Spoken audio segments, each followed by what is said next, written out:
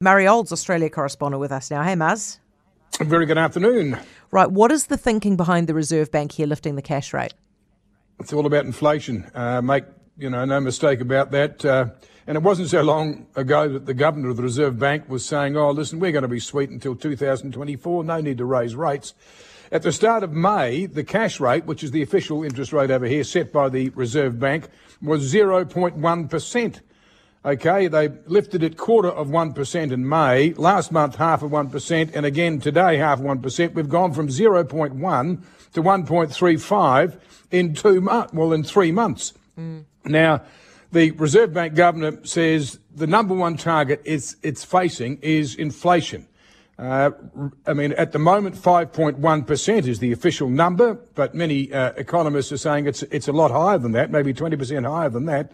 The bank governor is himself warning that it could get to 7% and change before it could be turned around.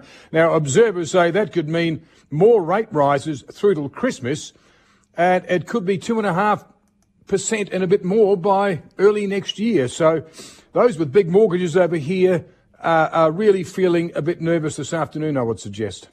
Do they give you guys any kind of indication as to where they see the inflation coming from? Well, it's a whole bunch of things. For example, the New South Wales flood crisis right now. Yeah. Sydney is home. In the Sydney Basin, there's $1 billion worth of food grown every year. $1 billion. And that feeds the city, feeds a hell of a lot more than just Sydney as well. Well, they're now saying there could be a massive smashing of that produce market because of these floods, and that's going to feed into inflation as well. You've also got things like the war in Ukraine. You've got, rising petrol prices and so on. You've got basic cost of living, the stuff of life is all going up. Sadly, wages are not, and a lot of people are really feeling the pinch. What is the latest with the floods, by the way, Muzz?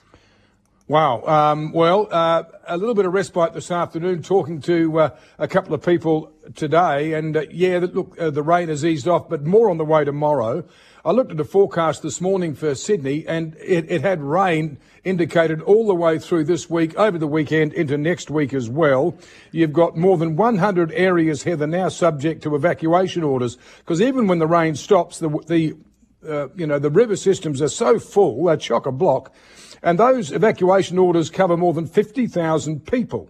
Now, in some areas, have a listen to this. In some areas, they've had months of rain in 48 hours. Now, Sydney is on track for the wettest year ever recorded. The last time it was this much was 1950. They've had nearly 1.8 metres of rain in some parts of Sydney already in 2022. That's not much short of 2 metres of rain in the first 6 months of the year. Astonishing. It is really remarkable, actually, when you think about it. The requirement for the international travellers to be jabbed is going to be dropped tomorrow. So you guys are totally chilled out about the unvaccinated arriving.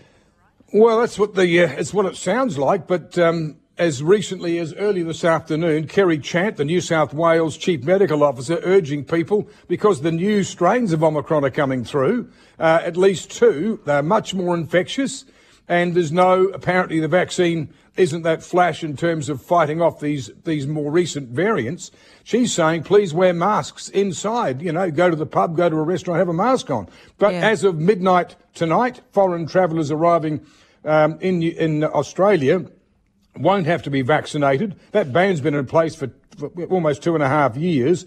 Unvaccinated Australians have been allowed in, but most foreign travellers, if they wanted to come here, either had to be vaccinated or get very rare exemptions. Well, that ends tomorrow. So let's just wait and see which way this goes, because there is still a lot of concern. We've in Australia, 10,000 deaths now from COVID in the last 2 and a bit years. So this crisis is far from over. That's the big message from, people like Kerry Chant this afternoon, the New South Wales top health boss.